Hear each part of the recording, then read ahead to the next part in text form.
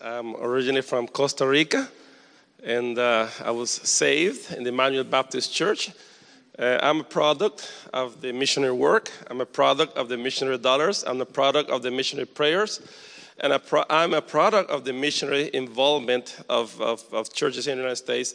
My pastor, Bill Murdoch, who passed away 10 years ago, at the age of 24 years, he packed a van with his wife and two little girls and went drive down to Costa Rica and started Emmanuel Baptist Church, where I got saved. And he trained many men for the ministry, and then our church sent us out as a missionary in the Dominican Republic, in which we've been there for about 28 years. And we've been seeing Lord working through us and through other means of starting churches. And those churches are running by their own self. They're independent churches right now. And we are training men for the ministry. Right now we have 3 men in our Bible Institute training. One we want to praying that he could go to our neighbor country, Haiti, to reach the Haitians. And also we are reaching all the country through literature and other means, any kind of outreach.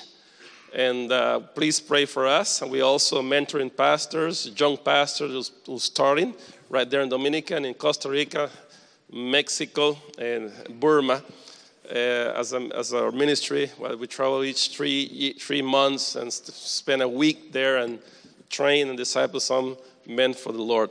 So I just covered your prayers for us as we continue doing so. My wife's from El Salvador. Her name is Consuelo. I miss her greatly this week here. I have 2 kids. I say kids. My oldest is Gloria, is 27, and my boy Elias is 24. They're helping me out. I'm blessed to be here. I'm encouraged, equipped, and excited to go back and implement, correct, and redo, and search out mistakes and do it better for the Lord before He returns. May God bless you, and it's been a blessing and privilege. And thanks for your welcoming, your warm welcoming, not knowing me and giving me a hug and saying hello and talking to me. And appreciate it very much. May God bless you. Thank you, Pastor, and thank church. Stay here, and we'll pray for you. Okay, so let's pray for Pastor Givens and his work in the Dominican. And Tom, if you could just lead us in that. Thank you. Heavenly Father, we just thank you so much for this man, for his ministry. We thank you for the heart moving him from Costa Rica to the DR. And Lord, I just pray that you take the tools and the encouragement that he's received here and let him take him home, and may it just multiply his ministry. God, that your Holy Spirit would just empower the young men and women in the DR, that many would come to Christ. Thank you for this day. Thank you for this man. Just give him favor, bless his life. In Jesus' name, amen. Thank you. Amen, brother. All right, thank you. Thank you,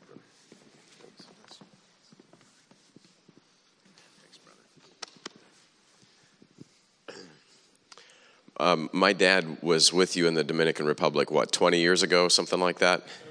30? I'm old. But that means my dad's really old. Okay. So for 30 years, I've been hearing from my dad about this man, Lexus Givens, and what a mighty man of God he is, and the incredible work that God's using him to do in the Dominican Republic. And so I've prayed for this brother off and on over the years, and then Sunday night we're here, and they introduce him. As soon as I hear his name, I'm like, I'm meeting a legend. And so you want to get to know this man, okay? Lexus Givens. He's a faithful servant of the Lord. So we need to hear about, the key men who are proven, trained in key tools, right? The usage of a biblical philosophy of ministry.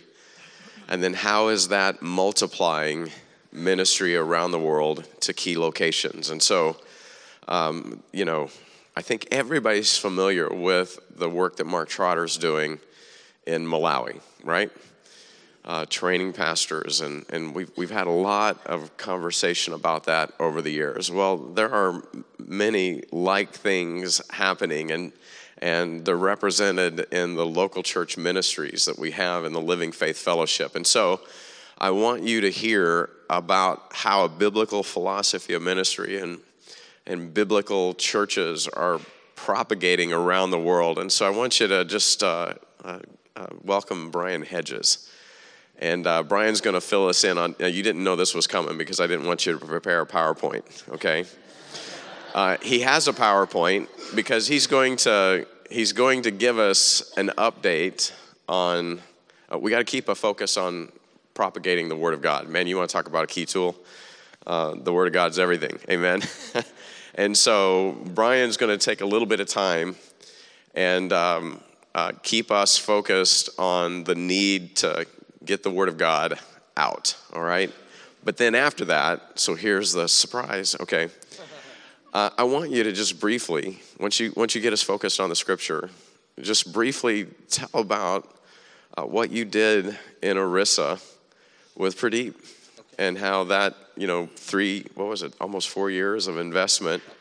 5 years, okay. I want tell that story and, as concisely as, see what God does. All right. Thanks, brother. Okay, just you go up. Okay. Praise the Lord.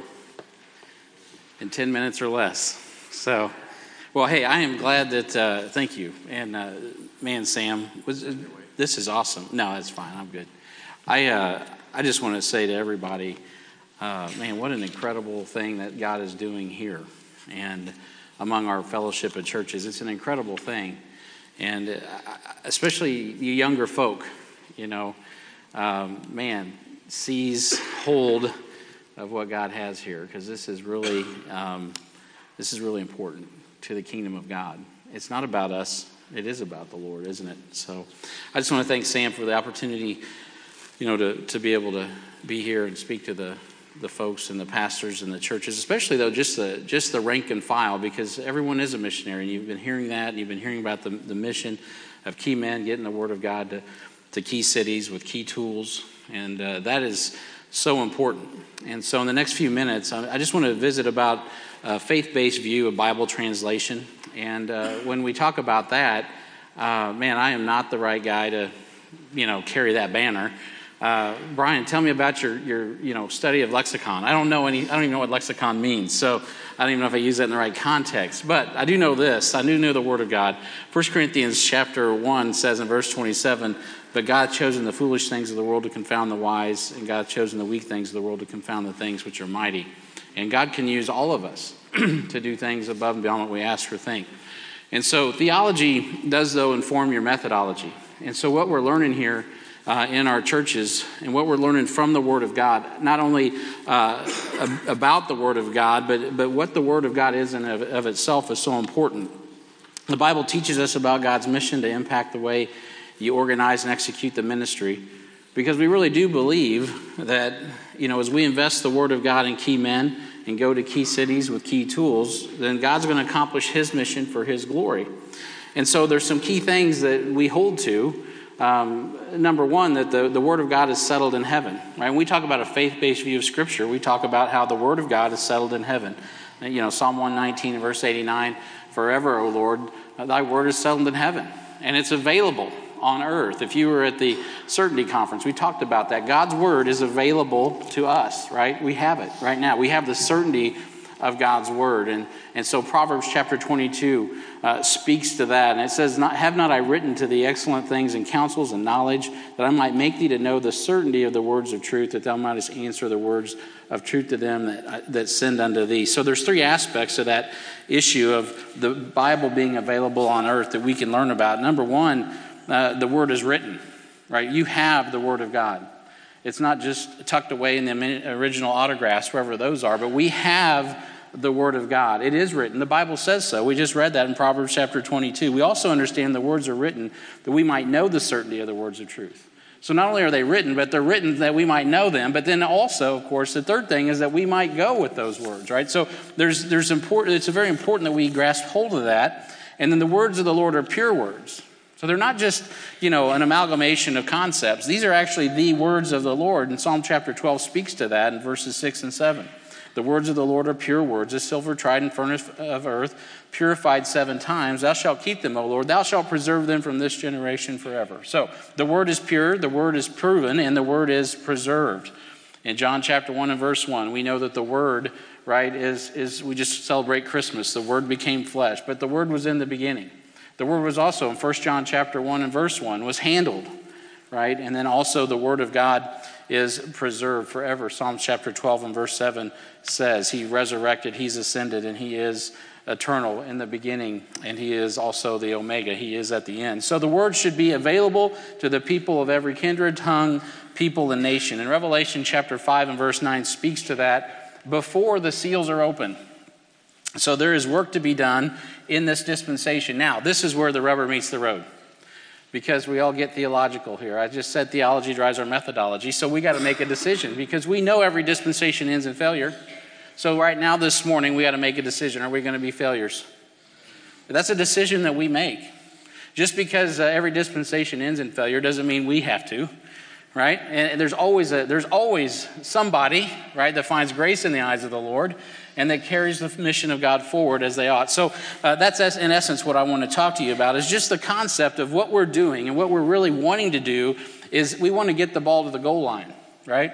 And so we want to make sure that the gospel gets where it needs to go on time. And we do that obviously by taking the word of God wherever it needs to go. And when we do that, when we go to all these places, inevitably you're going to find out that not everybody in the world speaks English.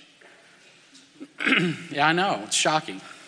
Especially when you're in America. I mean, everyone should speak English. And so this is what we got to do. Then we got to really train up our English linguists, right? We got to send them all over the world so everyone can learn the English language so they can read the Bible, right? I don't know about that. Right, at Acts chapter 2, God was even careful in Acts, like when he's reversing the curse of Nimrod, to, let everyone hear in their own tongue. And so it behooves us to be sensitive, especially us who claim to understand and have the words of God in our language, for us to carry the ball and take them where they need to go. And you're like, well, Brian, how do you do that? I don't know. I really don't. I just got to be honest with you. This is a faith-based view of Bible translation, right? So we got to go by faith. We know what God wants, and then we got to take the next right step of trusting him to do that. So there is a lot of, I want to also preface this. There's a lot of talk today about we got to get this done because it's not until all these nations are reached that Jesus will come. That's not really biblical either, in the sense that that's Matthew 21:14, and the tribulation will come. And that is in the context of the coming tribulation. Did I say 21? Matthew 24, verse 14. And so the reality is this. God leaves it kind of ambiguous because we know what Revelation chapter 5 says in verse 9, but we know the dispensation ends in a failure. So then it boils right back down to us. What are we going to do about that? Are you going to be part of those that are successfully getting the word of God where it needs to go? To every kindred, to every people, to every tongue, to every nation. Are you going to be that? I hope so. I hope I'm that person. I hope you're that person. And so among that, there's a lot of statistics, and I'm going to throw some up real quick. And this is stuff that I didn't compile. Wycliffe Bible translators did. And there's more than 1,500 languages that have access to the Bible in the New Testament. Now that sounds pretty good. More than 650 languages have a complete translated Bible. Well, that's great. Problem is those are not reliable translations, but that's okay. 7,000 languages, however, are in use to this day, right now. And so if you boil it down, 1.5 billion people, that's about a third, don't have a full Bible, and more than 110 million don't have a single verse of Scripture. So there's still work to be done. And more than 2,500 languages across 170 countries have active translation and linguistic work going on. So I would just ask you to consider, of the 1,600 languages that still need a Bible project, and probably some of the other ones that are getting, whatever they're getting, maybe among our group as we go to key people and key places with key tools, God might raise up some people that would say, you know what, I'm going to take LFBI, I'm going to take my training, my discipleship process, And I'm going to use that in the ministry of Bible translation. And I bring that to you here because I do believe in this group of people in particular. Some of you guys could be called to that. It's like the body, right? Not every part is the eye, not every part is the hand. Everyone has their place. So as I say these things, we should all, just like Paul Clark says, right? We should all struggle with, being missionaries, because we all are missionaries. And so we understand the context and the concept of that. Well, also, when it comes to this issue of transmission of the word, even if you take a missions trip to, across town here, it's very likely you might need an interpreter. Right? You are actually in the process of translating, getting the word of God, transmitting it where it needs to go in another language. But some of you guys in particular may be gifted. And you may need to consider the process that's involved, the preparation. Pastor Alan Shelby says providence uses preparation. And so you need to continue in your preparation beyond even LFBI perhaps and get some other education. You heard Brandon Briscoe speak of, he got so jacked up over the kids. He's like, you know what, I'm not even going to be a graphic artist anymore. I'm going to go to college and learn how to educate children. And man, look what God's doing in his life. And so maybe God would be calling somebody in this room that could say, Brian, I can tell, it's evident that you really don't know what you're talking about. Praise the Lord. I need you to get the banner, to pick it up and carry that thing all the way to the goal line because of the practicum that I'll speak of here as I wrap up regarding my experience has led me to this burden. As you take the word of God where it needs to go on time, you'll find that what I'm saying is absolutely true. It's heartbreaking when people in their own language do not have a reliable translation of the Word of God. As we sit in America and Europe, and in England perhaps, and in the English-speaking world, let's say, and we have 400 years of the Word of God in our language, and we're still debating it. Why? There's no debate. We've got it. Right? But there are people that don't. And if anyone should be carrying the ball, and I will say this, I want to give Baptists, independent fundamental types, some credit. Because most of the publishing of the Word of God around the world started right here among our grandfathers. When 50% of the population of the world was illiterate. They were mobilizing themselves, visionaries, getting the Bible, getting their printing presses going, understanding that they're going to finish what Gutenberg started. But today we got Google. And it's a lot easier to publish the Word of God. What we need is people that can get it translated into the heart languages of people so they can understand the Word of God. And so I would just challenge you to think about that. One of the churches we work with in Milford, Ohio, in 2020 is going to establish a bona fide linguistics institute 2-year program. You would have to finish LFBI or your institute training to complete that and then be able to even get entrance. And so maybe somebody here or some ones would be preparing for that. There's other avenues as well, but be praying about that. So that's what you need to do. You need to pray about it. You need to prepare, and then I would encourage you to participate. How do I do that, Brian? What's the handles of this? Take the next missions trip. Go to a place where they don't speak your language. Experience what it is to get out of your culture into another culture in a language that, if you speak Spanish and English, then go somewhere where they don't. Go somewhere where there's another place so you can get your head and your mind around it and examine the evidence. Talk to them about what they're hearing. So as in closing, I'll kind of pivot here. I don't know where my time is, so I need to be quick. But, Pastor Sam asked me to speak about, my experience. And really my experience has led to my passion for this, because as we went to India some years ago and, following behind Doug Pearson and the relationships that we have there, we ran into Pradeep Lima, and God ordained our connection, and we began to invest in an institute similar to what Dan is doing with Christodos. And obviously Mark Trotter, by the way, is doing a tremendous job in Malawi. He's really the epitome of an example of what you want to do in regard to equipping indigenous people in the Word of God, helping them, not taking over, not building your kingdom, but just helping them. And that was the same heart that we had with Pradeep in the Arisan language, trying to help a guy in the armpit of India, in a low caste. And it's even in India, it is the place nobody wants to go. And so, yet it is rich in people, and persecution is what led me there. I knew where there's persecution, Where there's a battle, right? I want to be involved in real battles. Y'all want to be involved in real battles. Just look for where the persecution's at. That's where the real battles are. And so we began initially deciding that me and Doug were working on a plan to meet in Andhra Pradesh, away from Orissa in the next state, so we could train the men. And God moved us in to, he opened the door and peace came. God took care of all that. So we were able to literally go into Raigara, and then this church and the churches in our fellowship have helped tremendously, and especially Midtown, of partnering with us. Our little church in Harrisonville could not shoulder the load.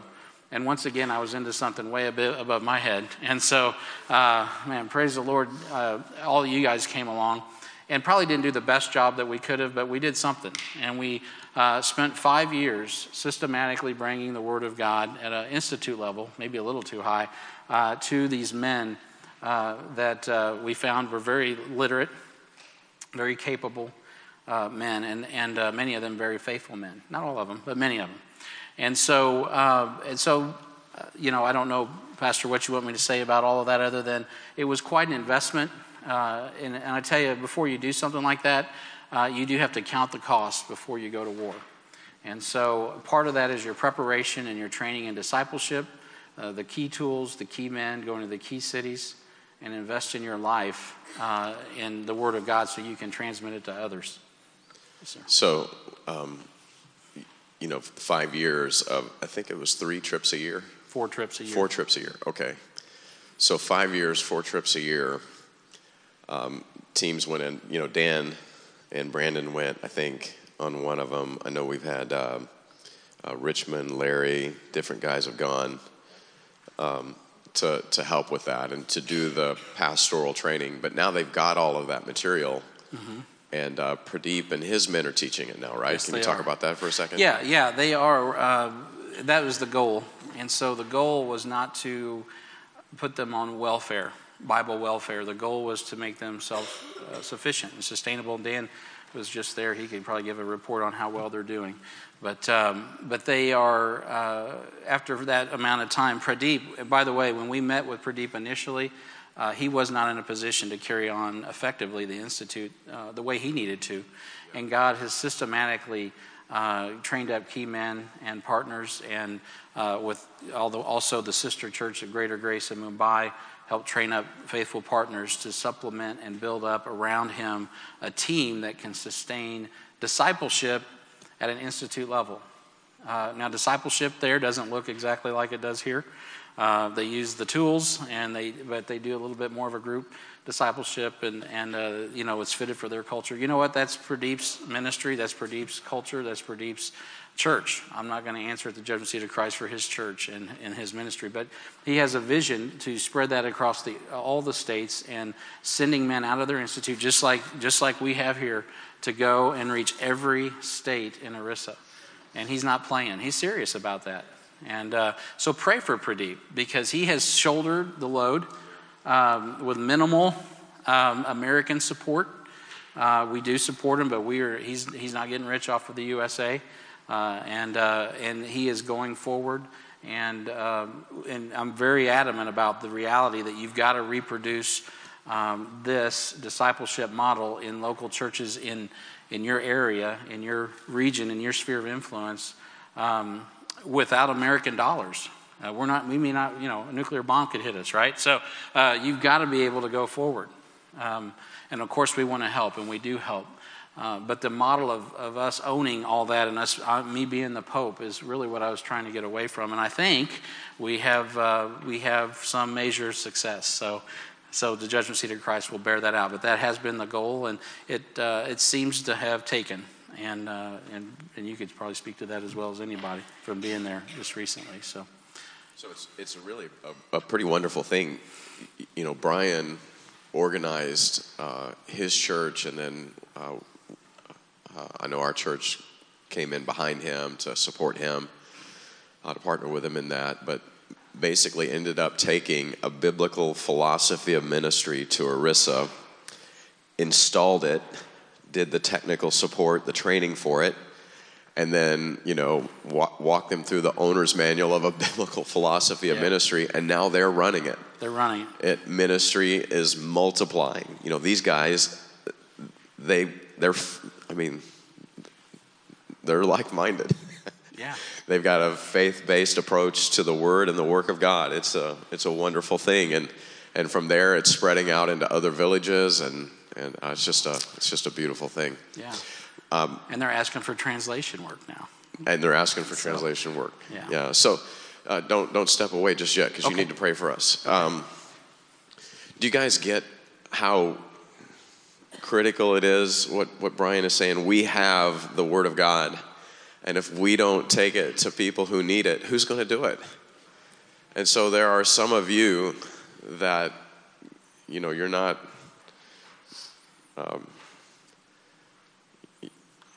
confounded by language, by, like somebody like me. I will never be able to do that. But you could do that, and you could lay down your life making sure that another group of people somewhere in the world has the Word of God. And God's going to use that. He's going to use you to do that. He's going to use that in the life of people, and you have the capacity. Now, it'll take you literally laying down your life, because you're going to have to do the hard work. I mean, you're going to take the Word of God and translate it. Oh my goodness, what accountability, what a serious call that is. You don't play at that. You don't hack that in. You don't get close. And yet, with all my heart, I believe that out of the Living Faith Fellowship, God is going to burden some young people, some young, fresh mind, to get humble and say, I'll do the work. I'll give my life to that process. And there'll be people in another place who speak another language and have an entirely different culture, and they're going to be able to hear God's voice in their own language. And He's going to use me to do that. Is there anyone, I'm not saying that you're saying that this is me, but you need Pastor Brian to pray for you to just own that concept, just to be praying about that and to be trusting the Lord for that. How many would say, and I'm not just talking to the young people now, I'm just talking to the Living Faith Fellowship, how many would say, Pastor, pray for me about my involvement, my part in owning the propagation of Scripture into other languages? Please pray for me. Can I just see your hand really big? Amen. All right, anybody else? Pray for me. I need to have a part of owning that. For some of you, it's just going to be writing checks. You definitely need prayer. Everybody, okay. Brian, could you pray for us? Absolutely. Thank you. Heavenly Father, it's such a privilege to come before your throne and see these hands go up. They're moved. Lord, you're stirring in your people to take the Word of God where it needs to go on time, and the clock is ticking. Heavenly Father, there are people here that you've uniquely equipped to help in some way, and Lord, as we help, Lord, not all of us have to be translators and linguists, but some are. And Lord, some are support, and some are, Lord, going to be on teams to help check and be a part of taking the Word of God where it needs to go, and allowing God in His providence to use the process of inspiration and inscripturation and translation and preservation. Lord, that is what you do. The priesthood of believers is used in that capacity. So, Lord, I come before you knowing that we are priests and kings. Lord, and our purpose here is to serve you. And we don't claim to be able to do anything in our own accord. Lord, we know that you are the one who provides. And so, Father, I pray for these that have lifted hands especially, and for all, even those that haven't, Lord, that have lifted their hearts to you this morning. Lord, we ask for your provision. Lord, nothing starts without prayer. Prayer is so integral to what we're doing. And as we come to you, Lord, we come to the Heavenly Father, we're asking for help, and we ask for grace to help in time of need. For there are people that are probably praying right now whose hearts are sensitive, Lord. And the Bible promises us that if those have a broken and contrite heart, you will hear their prayer. Lord, we know that you want to communicate to them, and you want to use more than the trees and the sun and the moon and the creation around them. And Lord, you may want to send them a missionary. You may want to send them a mission team. And you may want to send them eventually a translation team to get the Word of God in their language, because they will be faithful to steward that, where they will give their people group an opportunity to actually fulfill the Great Commission from where they're at. Oh, Heavenly Father, we pray that you would be formed in us, that Christ would be formed in us, and that we would then transfer that growth in others, that the seed of your word would be deeply rooted in our hearts, Lord, and that if there be any roots of any other sort, any root of bitterness, anything in our hearts that is hindering the work of God, Lord, put that aside, sanctify us, set apart, Lord. Help us to be who you saved us to be so we can accomplish that which you saved us to do. And in regard to this particular endeavor of the transmission and the translation of your word, God, equip this body, this group, this collective of churches, this assembly to get the word of God where it needs to go on time. Lord, protect us. Lord, give us wisdom. Oh, Heavenly Father, guide us. Open the providential doors, the doors of utterance that start with that inspiration. Lord, help us come around with that word of God that we're able to present and to put in people's hands, wherever it may be.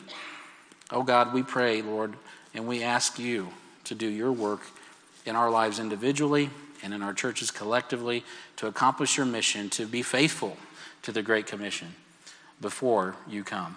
We thank you and we ask this in Jesus' name. Amen.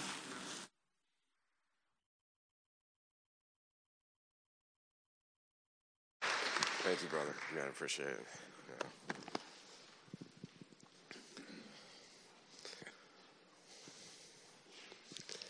Yeah. I thank God for Pastor Hedges. Yeah. Okay, so Alan and I were talking about it yesterday. We didn't want to give anybody any real warning or heads up because we know pastors. And you'd be up all night working on a PowerPoint and a presentation, and we just don't have time for that. But we want to hear from you, what is your church doing to promote the training of men and the development, the mastery, the use of key tools, right? Proven men with proven tools, and then to support the work of the ministry multiplying around the world. Amen? Key locations, key cities. And so, Pastor, be thinking about that, and we'll get started here in just a second. Tonight will be our last session for Focus. Pastor Grace is going to be wrapping things up for us. Praise the Lord. Pastor, thank you for coming. We really appreciate your investment in us. It's wonderful. What we're going to do is we're going to receive an offering tonight for the cost of the conference, all right? So be praying about that. I am primarily speaking to MBT. Okay, be praying about supporting the cost of this conference. It costs money to fly people in. The oxen need to eat. I'm not calling Pastor Grace a cow, but the oxen need to eat. And, and I think we fed 300 and some people every morning for lunch. We're not feeding you for lunch today because you're going to grab a missionary. Amen? Everybody's going to grab a missionary, grab a pastor, grab somebody and take them out to eat and pick their brain in Jesus' name. But, all of this, there's a cost associated with that. And so we're going to trust the Lord to raise the money to cover that conference. And 10%, anything that comes in here at MBT, 10% off the top is going to go to the building fund in Romania. Okay? Does that make sense? So it's critical that you give because the building fund in Romania needs a boost to the tune of about $55,000 is what we found out the other day. So be praying about that. We want to see the building fund. Okay, so once the cost of the conference is covered, then anything over and above that just goes straight to the Romanian building fund. Does that make sense? So 10% of everything that comes into the offering tonight goes to the Romanian building fund, and then once the cost of the conference is covered, then anything above that goes straight to a building so that the church in Romania has a place to meet and they don't get called a cult anymore for meeting in somebody's house. Amen? So that's, be praying about that. Be praying about your part. All right, Dan, share with everybody how you've taken what Brian's done and now you're next stepping it in other parts of India. Well, that's exactly what happened. We were invited to participate in the vision that God had given Brian, and obviously connected with Doug Pearson. And I'll tell you, there's only a few of us that have even been to Orissa, but I know you have spent so many trips there. We've done the conference at different locations because he'd been kicked out of here or here, and so I don't remember the last place that you were, but they were on the third floor, and the orphans were on the second floor. Now he lives on the first floor of this building. Last time that I went there with it was Brandon Briscoe and Uriah Ginther and Blade Spiza. We went up to the third floor, and half of the roof was still exposed. It was just open, torn tarps and rough concrete, and if it rained, you could feel it, right? And it was halfway covered, but on the back end, you remember this, right? Not anymore. Not anymore. They have tile floors. They have ceiling fans. It's completely enclosed. I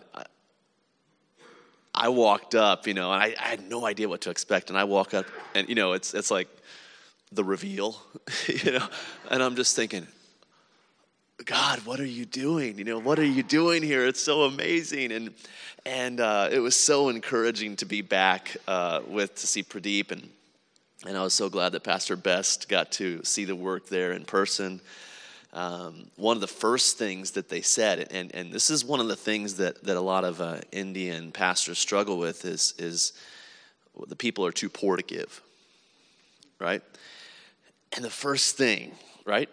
The first thing he starts to show us, and widows are coming before Pastor Pradeep and different people, and they're bringing their offerings. And he's just telling us, and you can tell he's so excited because people are catching it. No, we're not too poor to give to the Lord what he's blessed us. It's our responsibility, our right, our privilege.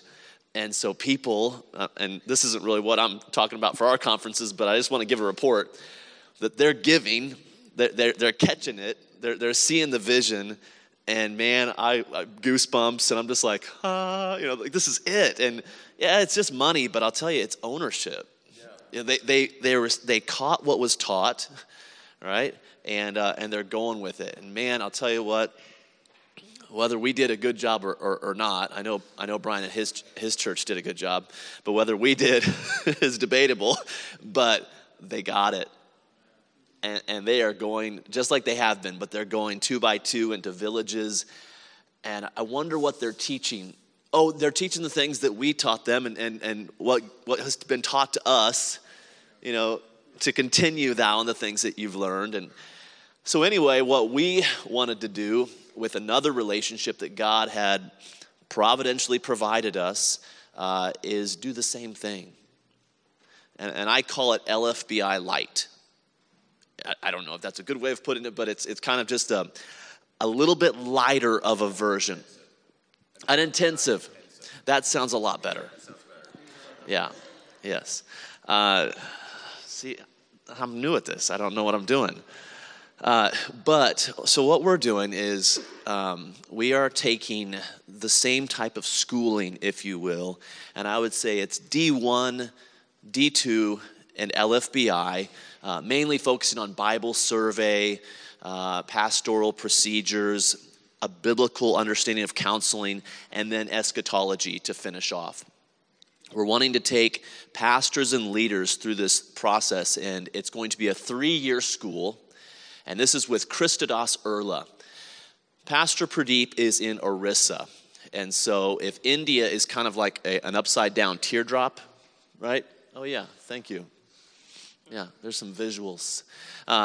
If India is like an upside down teardrop, Orissa is in the northeast, if you will. Hyderabad is in south central. And we are going into the Hyderabad area and the areas around, different language. They speak Telugu, and in Orissa they speak Oriya. But we are wanting to do the same thing that God allowed us to be a part of with Christos and his men. And so you can go to the next slide. There, hold on, go back. There's me with I'm like a growth out of Chris Best's. I mean, look at Brian. Look at Brian Bustos. He looks like a J. Crew ad or something. And I'm like, Christos and his wife Martha, she's awesome. And so is he, but they're the family that's there. This is their home. Let's go to the next slide. And this is our first location of training. This is in Pettapalli, India, which is northeast of Hyderabad, about 4 hours northeast of Hyderabad. And in the morning sessions before the kids broke off, they would even be a part of just a little part of it. The ladies are sitting on the side and the pastors and leaders in the back. This might have been Sunday morning. Was this the Sunday morning service before the conference? I think so. But anyway, I was taking photos when I probably should have been taking notes. We can go to the next one. Okay, so this is Pastor Best again. Christos is the one that looks like he's smoking a cigarette. So I thought there's a lot of good photos that I could use, but that one's the best. So, there's liberty. So just got to think about the temple of God. Just think about it, where you want to be in 30 years. But praise the Lord, right? I think he was vaping, so it's better. Okay, we can go to the next one. So this is the pastor's school, and Christos is closing down one of our sessions, and it's full of godly men throughout the area, some of them traveling hours and hours just to be here for these 2-day conferences. And so this is in Pettapalli. You can go to the next slide. This is also in Pettapalli. This is the youth. And so we want the pastors to catch this vision. I'm praying that it's not just a Midtown and a Living Faith thing. I'm asking Pastor Brian Hedges to be a part of it. I've been talking with Tony Godfrey. I talked with Thomas last night about it. Man, talk with me. There's so much to be said about what's going on, but also there's opportunity for your young men. Maybe they're not quite ready to teach pastors, and maybe it's not even appropriate, for a couple young guys. Let me show you what I know. This is also a good opportunity, though. So let's go to the next one. This is outside of Bhadrachalam, and so we were in Pettapalli. This is in Bhadrachalam, and we're doing the same conference. So we're doing two-day conferences, and you can see that this location is more in its beginning stages. But Christos, who's in the back taking a photo, was the man responsible to train up many of the men here in Bhadrachalam. And so we did the same conference here as well. And I don't know if there's anything else any more photos I gave you. This is just one of the villages we went to. At this location, we had triple translation, so if I spoke, then it was translated, and then it was translated again so that everyone in the room could understand. It was pretty cool experience. That might be it. I don't know if there's any more photos. Oh, and then this is we visited Pradeep. That's not the focus of our trips because he's already gone through the schooling, but I wanted Pastor Best and a lot of people from Midtown to see what God had been doing with Pastor Pradeep. And so this is their church. Yeah, they're gone. They're back. So, but anyway, they were saying hello, and they love us. But here's the thing: we have an opportunity, just like we did with Arissa, to train up pastors and leaders with a faith-based view of the scriptures, with a faith-based view of ministry, and that we don't have to go outside of the book to train leaders, but the book is our teacher. It is our guide. And I'll tell you, and Pastor Bess, you can acknowledge it as well. We just figured, let's give this a shot. Let's see if they're interested. We don't know. And we said, if you come back, we'll come back. That was kind of it. And we gave homework assignment, which is begin a discipleship relationship with one of your leaders or one of your men or for the ladies, one of the ladies in the church. And we said, who wants to be a part of this 3-year school? And man, everyone just went, every hand. And so during our trip, we spoke to, I would say, estimate about 250 pastors, leaders, and church members in the conferences alone. You multiply that, if just say they all go back to a church and they're investing in 10 people, we're now speaking of 2,500 people that can begin to capture a proper philosophy of discipleship, a faith-based view of Scripture, and a proper way of leading, you know. And so it's the opportunity is full, it's rich. It is a 3-year school. We're going to be doing 3 conferences a year. We do need pastors. We need pastors, but we also desire that growing leaders to be a part of this as well. 3-year school over the next 3 years. We've already done trip 1. I'm going back with Hunter Spiza. I don't know if he's here today. He might be at work. There he is. Me and him are doing trip number 2. We'll be teaching the rules of Bible study, and we'll be talking about the 9 principles of ministry enablement, which is a Midtown Baptist Temple and a living faith thing, and then the 23 character qualities of a man or woman of God. And so you can kind of see how we're just beginning. We talked about the philosophy of discipleship, the cost of discipleship, how to disciple, the 4 goals of discipleship in our first trip. And man, it was just, it was wonderful. And so there's so many things going on. The work in Malawi, the work in Hungary, the different works that many of the missionaries have spoken about. It's not a competition. It's just that, would you pray with us? And if God is leading you, would you participate with us? Talk to me. You can talk to Pastor Best as well, and would love to give you more information. And so I apologize if I've gone too long, but it really is a wonderful opportunity. And so thanks so much. Appreciate it. Brian, you still got your mic, right? Yeah, so does anybody at this point have a question about Bible translation? Do you have a question about the Bible school that Brian did with Pradeep in India, or the one that we're working on centered out of Hyderabad? Any questions about any of that? I have a question for Brian. Can we get maybe another mic? I have a question for Brian. If we do have some of these people interested in the linguistic school in Ohio, you said they would need to be a graduate of a Bible institute. Yes. Would there be language requirements before they could get into that? Like, would they have to have some Hebrew and Greek or that sort of a thing? I don't think they would have to have that to enter. Okay. I do have the prerequisites. I can get those to you. I don't have them I don't have them memorized. But I do think that is what they will equip you in. And what they'll want is your theology. And there will be prerequisites in that regard. And I've already talked to them about working with us. So it's underway.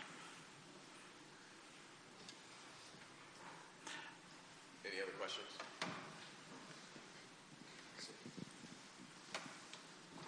So the school in Ohio, can I take that through online in like other country like Japan or while I'm in Japan? I would, at this time, I can't speak to that. I don't probably think they're prepared for that at this time. So that's a good question. I'd have to get back with you to give you a certain answer on that, one way or the other. Any other questions for Alan? Oh, I got the mic. So I have just maybe question/suggestion. Maybe if Brian and Dan could write a blog post, and Brian could say, here's what we did in 4 years. Here's what we thought was important, year 1, 2, 3, 4. And Dan, here's what we did last year, like you just described. And maybe here's what we plan on doing next. And that would give other, pastors that tune into that LFF.com an idea of what participating meant in terms of teaching those pastors and things like that. I just would add, one of the things that I did initially was attempted for pastors that are interested in this sort of thing to work with Pradeep and Pastor Carl Silva initially to develop the pattern that we were going to use because Pradeep is also working with Greater Grace of Mumbai. But it's important to prepare with the indigenous pastor and give them the roadmap, because they're the ones that are going to carry the ball. And so it's also from the very beginning, we talk about ownership. And this was not as easy as it sounds, actually, once we got underway. I realized that my Western mind wasn't as cohesive with the Eastern mindset. So, and also being a Westerner, introducing yourself into that culture, they'll do whatever you say, yes, sir, and so it's really important that you really communicate clearly that they're driving this bus. Obviously, you make suggestions and you kind of help with our process and give them good, strong suggestions on the way they should go. But at the end of the day, I made sure Pradeep was driving, or I tried my best, along with me and Doug, to make sure that he was the one setting the tone on what was going to be taught next and how we were going to do it. That wasn't always as easy as we would make it think it would be as Westerners, but because they want to please us. So that's part of the training in itself, is making sure they carry the ball. And because if they don't carry it, the next guy's going to come in and they're going to do whatever they say. Then they'll be speaking in tongues, And so you've really got to do a lot of vetting in these situations. There is a real flexibility too. What the main focus that we are going in on this is to train up pastors and leaders and sound doctrine, but there are other opportunities that are available, especially for some of our young men or some of the people that are in LFBI. You could pray about joining the work, and maybe you won't be teaching the pastors and the leaders, but maybe you could also get on the back of a motorbike and go from village to village, which is what they're doing right now, and training up different church members at the different churches throughout. Maybe you need to pray about living in Pettapalli or Bhadrachalam for 4 months or whatever it is, and begin raising support now so that you can be self-sufficient and not a burden to them, but actually a benefit to the work. So there's just a lot of different and $200 or $300 a month covers everything. Okay, real fast. You can take care of a single, a pastor for $50 to $150 a month. Like. Yes. Yeah. Another spot that would really be a great support for this track of training is there's even space for ladies to come and do women's conferences, like Woman to Woman and parenting and child raising. I mean, there's a lot of opportunity for our gals potentially, right? And when we first went, and correct me if I'm wrong, but it felt like, man, we love our ladies, but they're cooking. There was a little bit of it's shifting. There's some good things, and it's shifting to where there's more opportunity for them to sit in and learn as well and be a part. And children's ministry, instead of the children being kind of set off to the side, training them shift. up. Now the more rural you get, and especially in Orissa, it's more difficult, but there is a shift. And so, Brian, you had something. Well, I just would add, Lauren Stovall's here this morning. We sent her for 6 months. So, do I need to move, or is this cool sitting here? You want me up there? Is that what you said? So I'll stand up anyway. So Lauren, where's Lauren at? She's back here. She spent really 9 months total. So she's been fully engrossed and in a trip, and she could speak better to the women than I could. But if you have questions to that, she worked really hard at getting the word into the female population, and it was they're very open. It's one of the best untapped resources that you have in India. Those women are sharp. Even in Orissa, many of them were bilingual, spoke English. They were listening to us in English, no problem. Taking notes is amazing. But we did have a little bit of a wall in Orissa. So I would continue to pray about that. And I just say that to say women are very valuable, but it's not America. So if you have questions on what might be a best way to approach something like that, I think Lauren could add some real value to that discussion. Is there anything you would add to that? Okay. Get her mic on her. Hey, Kale, can you help me? Thanks. Just with the women's ministry, the way that the country views women, it's not like America. So it was very different. It's a harder field to invest in. But like Pastor Brian said, the girls, they crave the Word of God. They crave women to invest in them. So I was really blessed just to be there for about 9 months and invest in them and the kids. So it was great to see pictures of your guys' trip, just to see my family.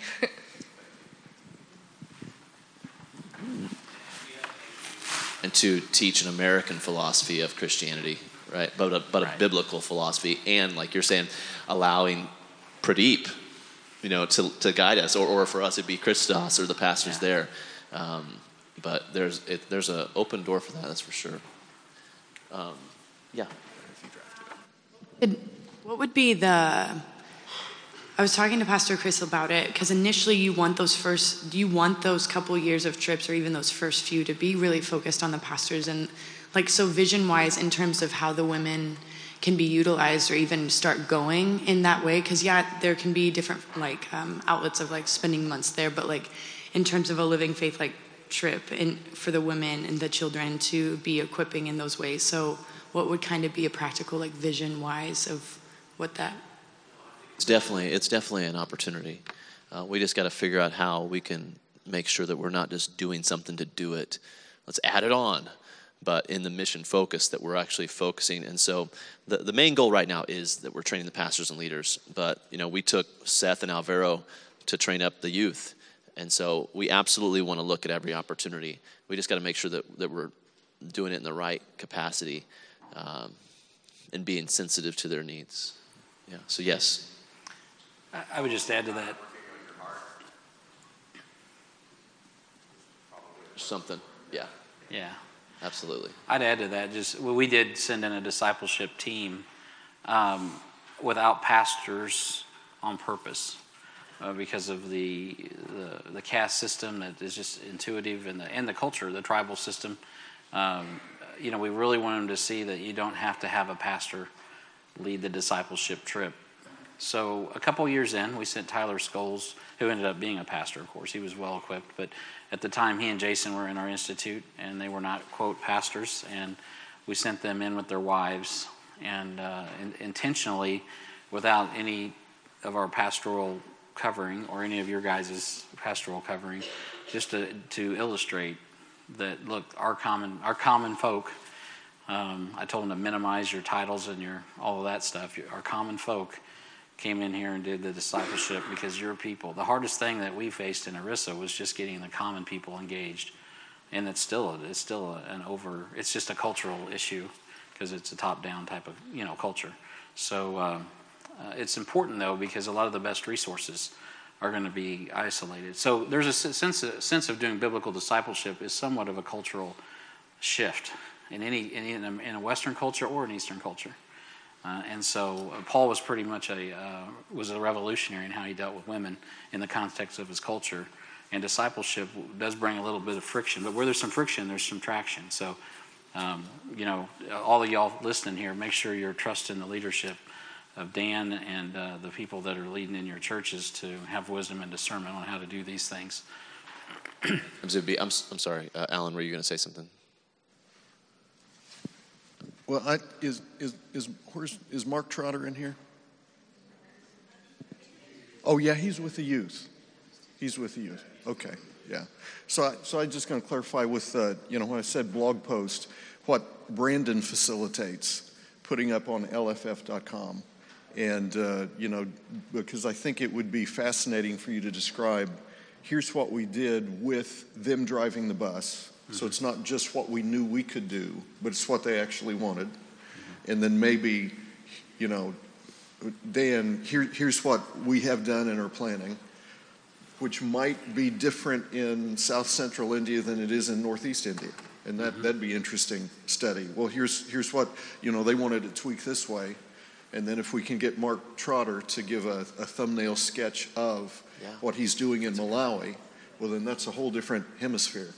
But it helps us see what, based on what we know we have here, what are they wanting in different locations, how can we be flexible and adaptable to the things that they need. Yeah, very good. Okay, if there's no other questions, then let's get our next pastor volunteer to give us an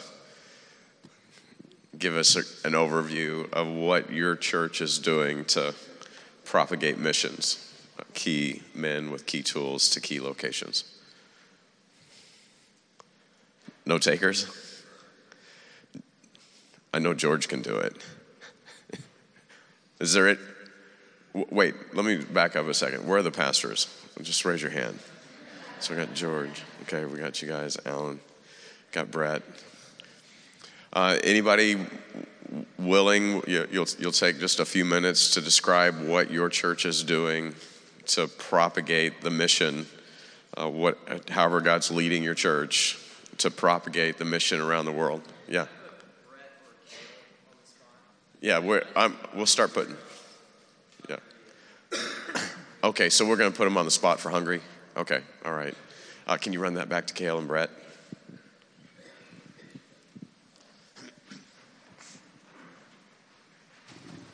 I just walked in. I feel guilty. I shouldn't talk. Okay, well, so Wildwood's kind of like Seinfeld. It's the no plan. So basically for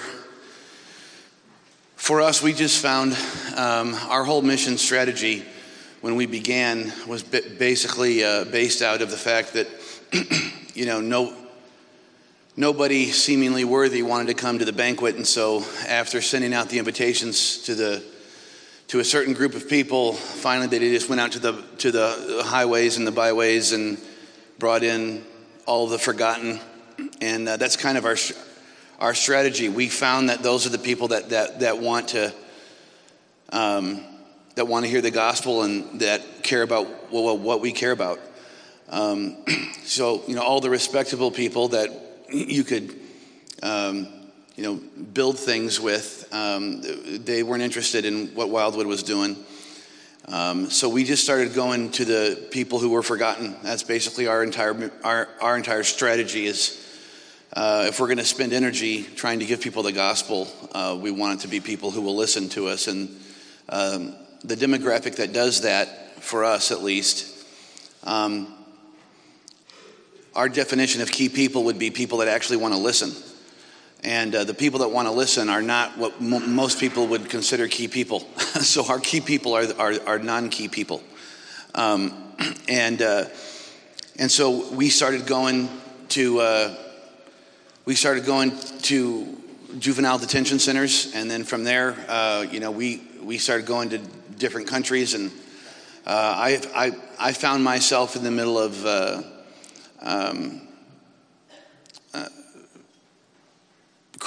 Croatia, and then later Hungary, and we just were ministering to people who would listen. The people who would listen in Croatia and Hungary were gypsy kids. They don't like that term over there. They prefer the term Roma. But we just ministered to Roma kids and Hungarian national orphans. And we found those were the people that would listen, so we started giving them the gospel. I stayed one summer in an orphanage in Vas County, which is the extreme western side of Hungary, right next to Austria. And we began to do summer camps and winter camps out of that. And we just started leading people to Christ. And we knew we had to get a church planted there. So after a while, we probably have over there former communist workers, current children's workers, and Hungarian orphans, and Roma orphans. We probably have somewhere now between, I think, 700 to 800 people that we've led to Christ over there in Hungary and in Romania and in Austria. And so we knew we had key cities. We knew that we had found key people. We started gaining a lot of respect with the child care workers And we met governors, and that means something a little bit different over. Mayors and governors don't quite mean the same thing, but higher ranking government officials and key people in child care in Hungary. And those began to become our contacts. And we just got back from handing out Christmas gifts over there in handicapped schools and in orphanages, and in, I think, even were we in a public school, a public elementary school this year? Yeah, so it's been interesting because we've been there long enough. I've been going there 1 to 2 to sometimes 3 times a year now for, man, I think 10 years. I think I hit the decade mark that I've been over there, and we finally found the right guy. Cale Horvath decided that he was going to go and plant a church and get things moving over there as a missionary. It's going to be a really unique thing. I'm sure he's presented it to you, but we have converts, adults and kids, that have been asking me to come over there and start a church. Please come over and start a church. Some of the kids that we led to Christ 10 years ago, they have kids. I mean, they're married, they have careers, they have jobs, and they've been asking me for a decade, will you send somebody over there? I've got at least 50 people in 5 different cities in Hungary who contact me on a monthly basis about, when are you going to start a church in Hungary? We've been waiting for this, and so our first person isn't even from our church. Our first person is Cale, and he's going to go over there and do what he can do. So we actually backed into it. We did it accidentally. I didn't know the strategy was key people, key cities, and and key tools. I was just trying to find people who would listen to the gospel, and I'm not poo-pawing that. That is the strategy. It is key people and key cities and key tools. But God can lead you into that without even knowing that that's what you're supposed to be doing. And we just sort of, that's all we ever do. I just Forrest Gump my way through life anyway. and that's what we did in Hungary, and that's how we arrived at where we are. Can you hand it to Cale?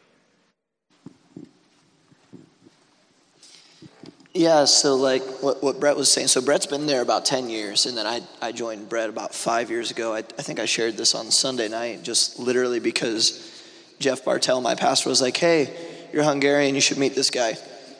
And it literally was just happened. So and so when he tells the story about, because he didn't even give the whole story about like why Hungary, but which is fine. But it's just funny because his brother is this enigmatic guy who just lived in Hungary and knew government officials and volunteered him to pay for camps because the government said, hey, if you'll pay for camps, you can preach whatever you want, and kind of just told Brett he was going to do it. And so he started doing it. So it wasn't even like if you were going to do missions in a country, you would send a team or send a family, start doing Bible studies, plant a church, start doing outreach ministry. And it just kind of happened backwards. And so it took 10 years to get to the point we're at, but it's kind of neat though, because once we get over there, we can start Bible studies are almost ready to be formed.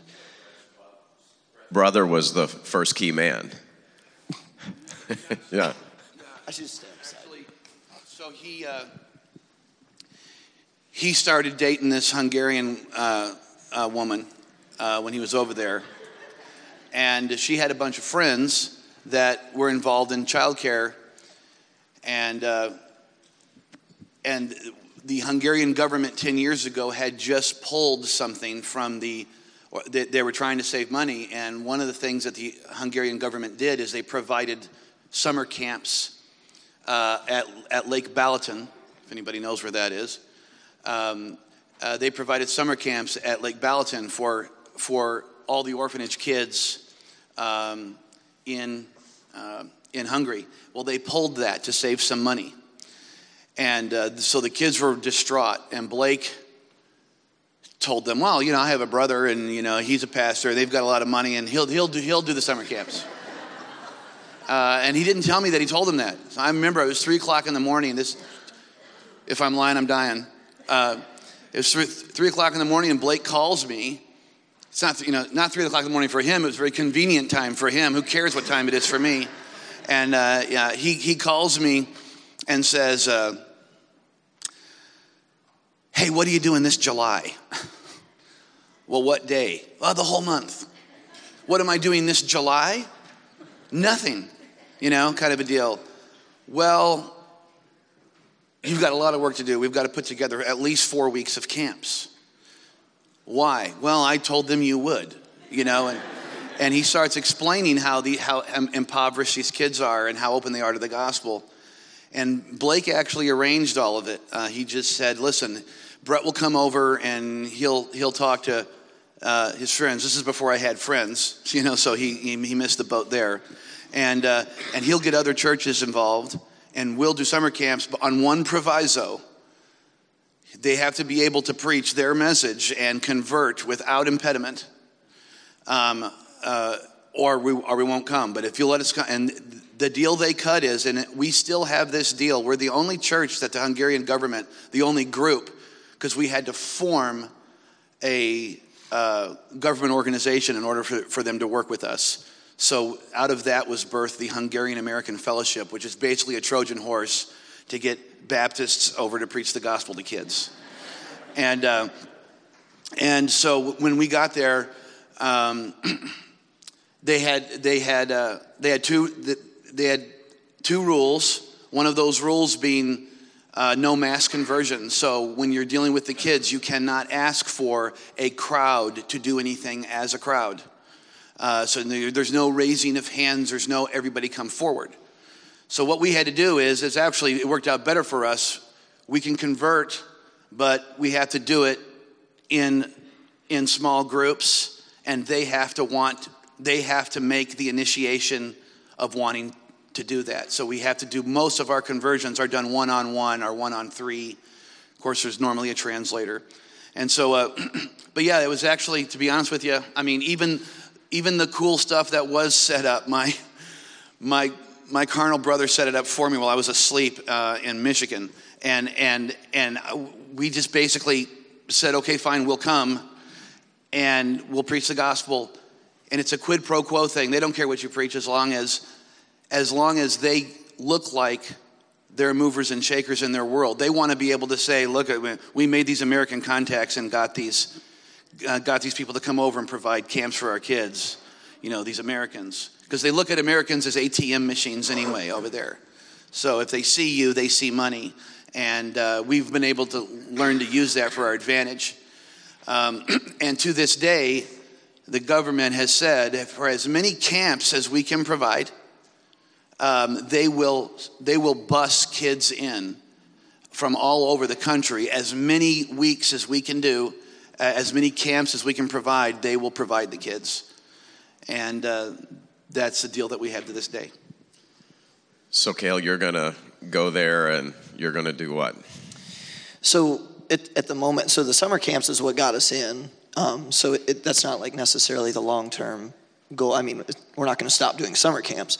But for now, we're going to once we get over there, we're going to start talking to all these contacts in the different cities that we know. And so essentially, what Brandon and Dan have been talking about with the Discovery Bible Method and the Bible studies is, Brooke and I will live somewhere. And then we go to this city over here, start a Bible study, go to this city over here. And then so hopefully, Brett and I were actually just talking about this last night. So everything's a work in progress. But the idea would be to have like 4 or 5 cities that we're tilling the ground in this all the time. And then, best case scenario, 4 or 5 Bible studies turn into churches over 5 years. Worst case scenario, maybe 1 sticks, So we're just going to till all the contacts that we have and see what happens. Awesome. Beautiful. Any questions for them on the work in Hungary? Over here, guys. What's it going to look like for trips? Like mission trips over there? No idea. Talk to me, though. We'll figure it out. I'm very unprofessional, so hit me up on Facebook or something. We'll figure it out. Talk to your pastor. That sounds more professional. Any other questions? Okay, we've got just a few minutes before we need to go on break. George, is there anything that we need to be praying for you guys out of Rochester about?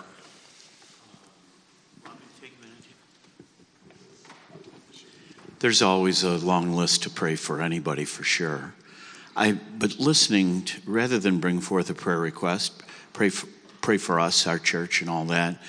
But what I would like to say, and maybe I can add some value to this, is this statement that what you people are doing is the right thing. I'm kind of an outsider in not, because I go way, way back. You can tell by looking at me, I've been in the ministry longer than most of the younger guys that are here. But we've been in missions in our church for 52 years. How old are you, Pastor? 50. So we've been doing missions longer than your pastor has been alive. Now, that doesn't mean we're smarter. This is my point. My point is this: we got involved in missions because our church is a church plant. That's how our church started in 1966. Somebody came to Rochester, a family, a pastor and his 3 sons, and started from scratch. So we started as a church plant. And I suppose most churches do at some point or another, but that's where we started. We got involved in missions. Our church was started out of the Baptist Bible Fellowship. Some of you know Springfield, Missouri. The founding pastor was from Springfield. The second pastor was from Springfield. And so we started, and they were very much involved in missions. But they found men, and then they collaborated. 600-700 churches would get together. Guys would travel around in deputation, try to raise their support, and then go around the world. Well, that was our introduction to missions. Well, we were young.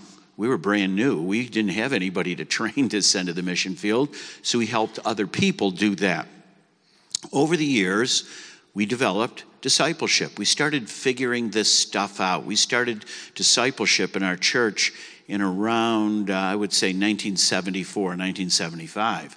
What you people are doing here. Not to the same sophisticated level that you're doing it, but we realized that was important. And we didn't get that from some, actually, I won't even say that that's where it came from, but we realized you've got to give people more than a Sunday morning service to get them planted in their Christianity. So our discipleship ministry grew. We started out with lessons, so many lessons. Those lessons were expanded. We started a Bible Institute. We had people in our church, men particularly, that wanted to learn more than just showing up on Sunday morning and Sunday night, and even discipleship. So they got involved, and then you know what? Some of them wanted to plant churches, and some of them wanted to go to the mission field. And we kind of stood around and said, okay, now what do we do? How do we do that? So we're figuring this out. We're an independent, fundamental, Bible-believing Baptist church, and we're trying to figure this out on our own. We didn't know of a model ourselves. And I'm not saying there wasn't a model, but we got very closely affiliated with Kansas City Baptist Temple. Way back, first time I preached at KCBT was in 1977. So as KCBT began to grow in discipleship, I'm going to KCBT every year. I knew Jeff Adams when Jeff was 26 years of age before he ever went to the mission field. So we're sharing notes and sharing ideas and following along with what KCB is doing. So we developed a lot of the things in our church along with or under the direction or model of Kansas City Baptist Temple, where many of you have your roots come from. So I'm just saying all that to say this, and I'll quit. What you're doing here is the right thing. This is the way it's supposed to be done. We did this accidentally. But let me give you the results. Our church is 52 years old. Our church has sent out 180 families into the ministry in 52 years.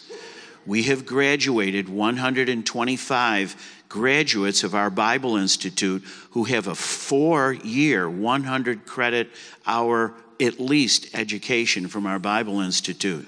We're doing the things that you are doing here. You're way past us now, though. You have You have your methodologies and systematization of all of these things, listening to Dan Renault and Brandon and Sam. You guys have taken this to the next level beyond what we have ever done. So I am here as a student. I want you to know that, and we're learning. My pastor was saved in our church at 19 years of age, got a finance degree, went to our Bible Institute for 4 years, went to the mission field for 11 years. He's a product of all that. Now he's my pastor. He was led to Christ under my ministry, and now he's the pastor of the church. He's my pastor right now. That's the way it ought to be done. I like it, okay? That's all I have to say. Praise the Lord. Yeah. That's a model, man. That's an example, a testimony. We thank God for you, Pastor. Father, we do thank you for Pastor George, Pastor Grace, and the church in Rochester, and Lord, just the example, and Lord, the testimony of how you work through your people. It's very valuable, very precious to us. It's very encouraging. And so, Lord, thank you. Lord, we pray for your blessing on the church in Rochester, the church in Wildwood, the church in Lee Summit, the church in Harrisonville. Lord, these are wonderful churches full of our brothers and sisters that, God, you're using to rock the nations for your glory. And Lord, we want to ask for your blessing on them. Thrive them in their local churches. God, we ask that you'd give them liberty this Sunday, and that the word would have free course, and that souls will come to Christ, and saints will be edified. Lord, protect them from evil. Lord, we know the wicked one is always at work. And there are wicked, unreasonable, faithless men who would seek to undermine who they are and what they're doing under your command and the leading of your Holy Spirit. And so, Father, we pray for your protection and your encouragement, Lord, your strength. Lord, your grace over their ministry and the life of their church. God, let them only grow, and Lord, to grow in faith, to grow in grace, to go from strength to strength, that, Lord, the work of the ministry at home, but, Lord, also abroad, Lord, that the Great Commission would greatly advance because of how you're using these churches. And so, Lord, bless them, we pray right now in Jesus' name. Amen. All right, let's take a short break. Go get another cup of coffee.